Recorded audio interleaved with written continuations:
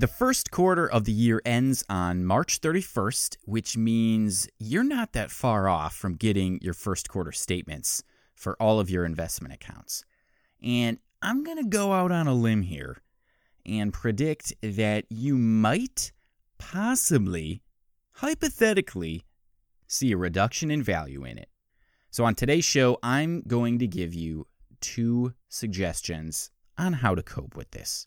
Welcome to the 360 Blue Financial Strategies Show. Join us as we discuss actionable steps you can take today to gain financial freedom. Jonathan Popp, Iris Sagrado, and Glenn Steers are registered representatives offering securities and advisory services through United Planners Financial Services, member FINRA SIPC. 360 Blue Financial Strategies and United Planners are not affiliated. The views expressed are those of the speaker as of the date noted, are subject to change based on market and other various conditions, are not a solicitation to purchase or sell any security, and may not reflect the views of United Planners Financial Services. Keep in mind that current and historical facts may not be indicative of future results. Now on to the show.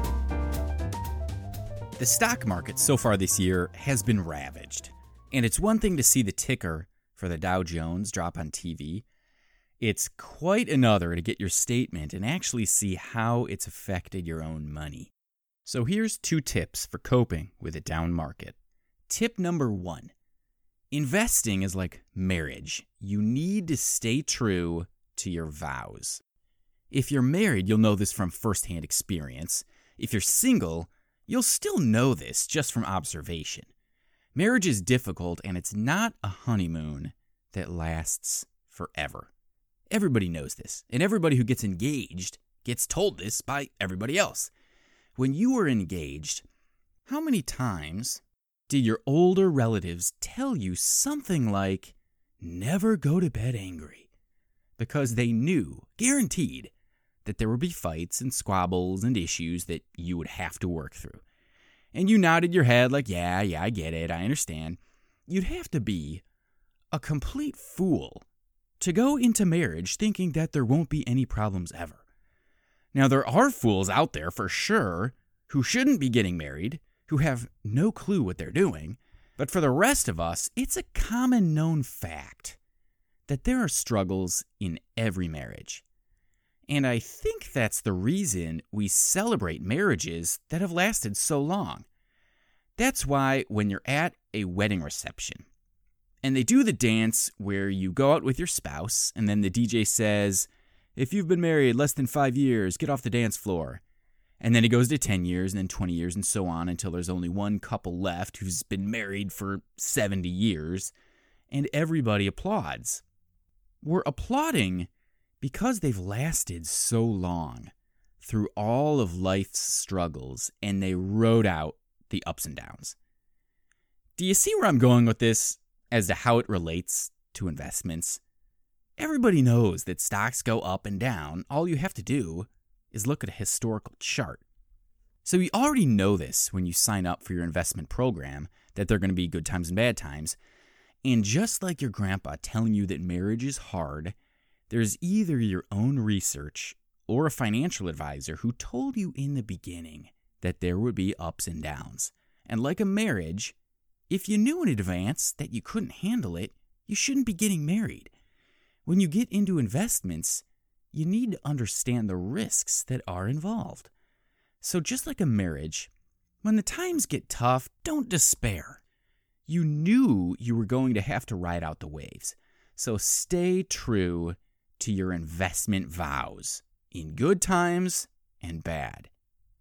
Tip number 2, give yourself a nice, healthy reminder that timing the market is a fool's game.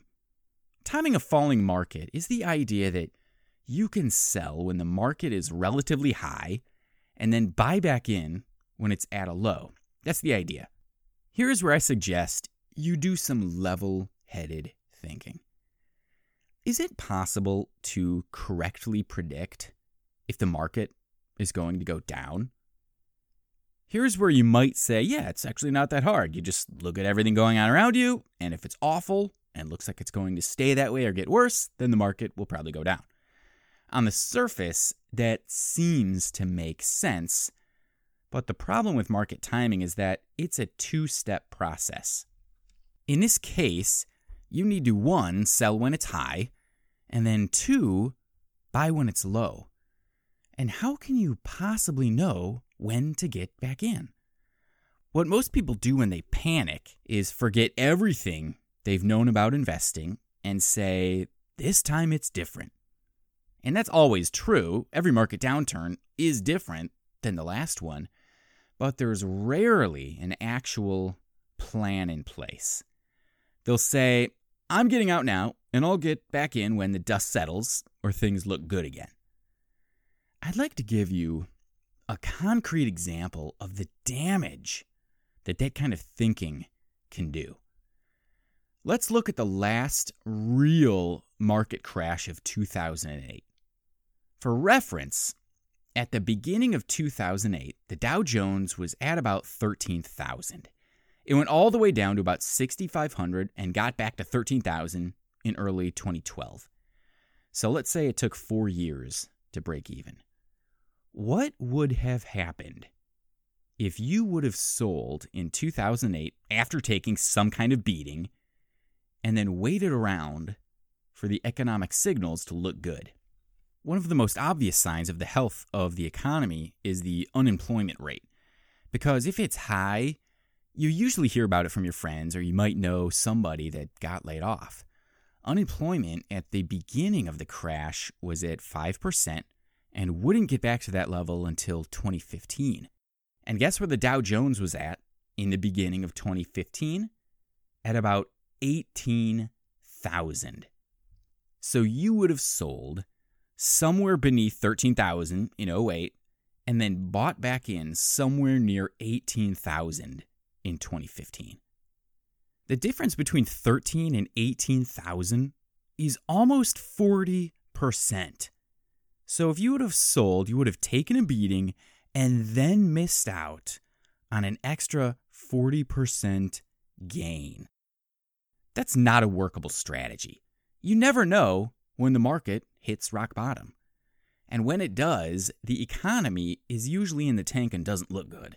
By the time everything looks normal again, there's a chance that the stock market has already gone back up and you missed it. That really leaves you with only one workable strategy.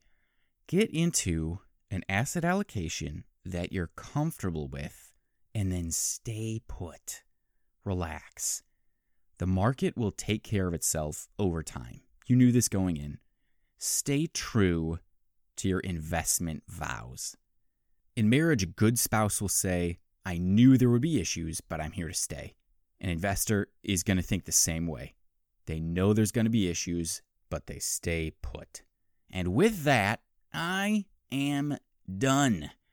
Stay clean, stay at home, and do your best to have yourself a glorious day. For more information, go to 360blue.com. That's THREESIXTY, blue.com. Keep in mind that this show is designed to be educational only. The representatives on this podcast do not provide legal or tax advice. For individual guidance, please speak with someone who knows you and your situation.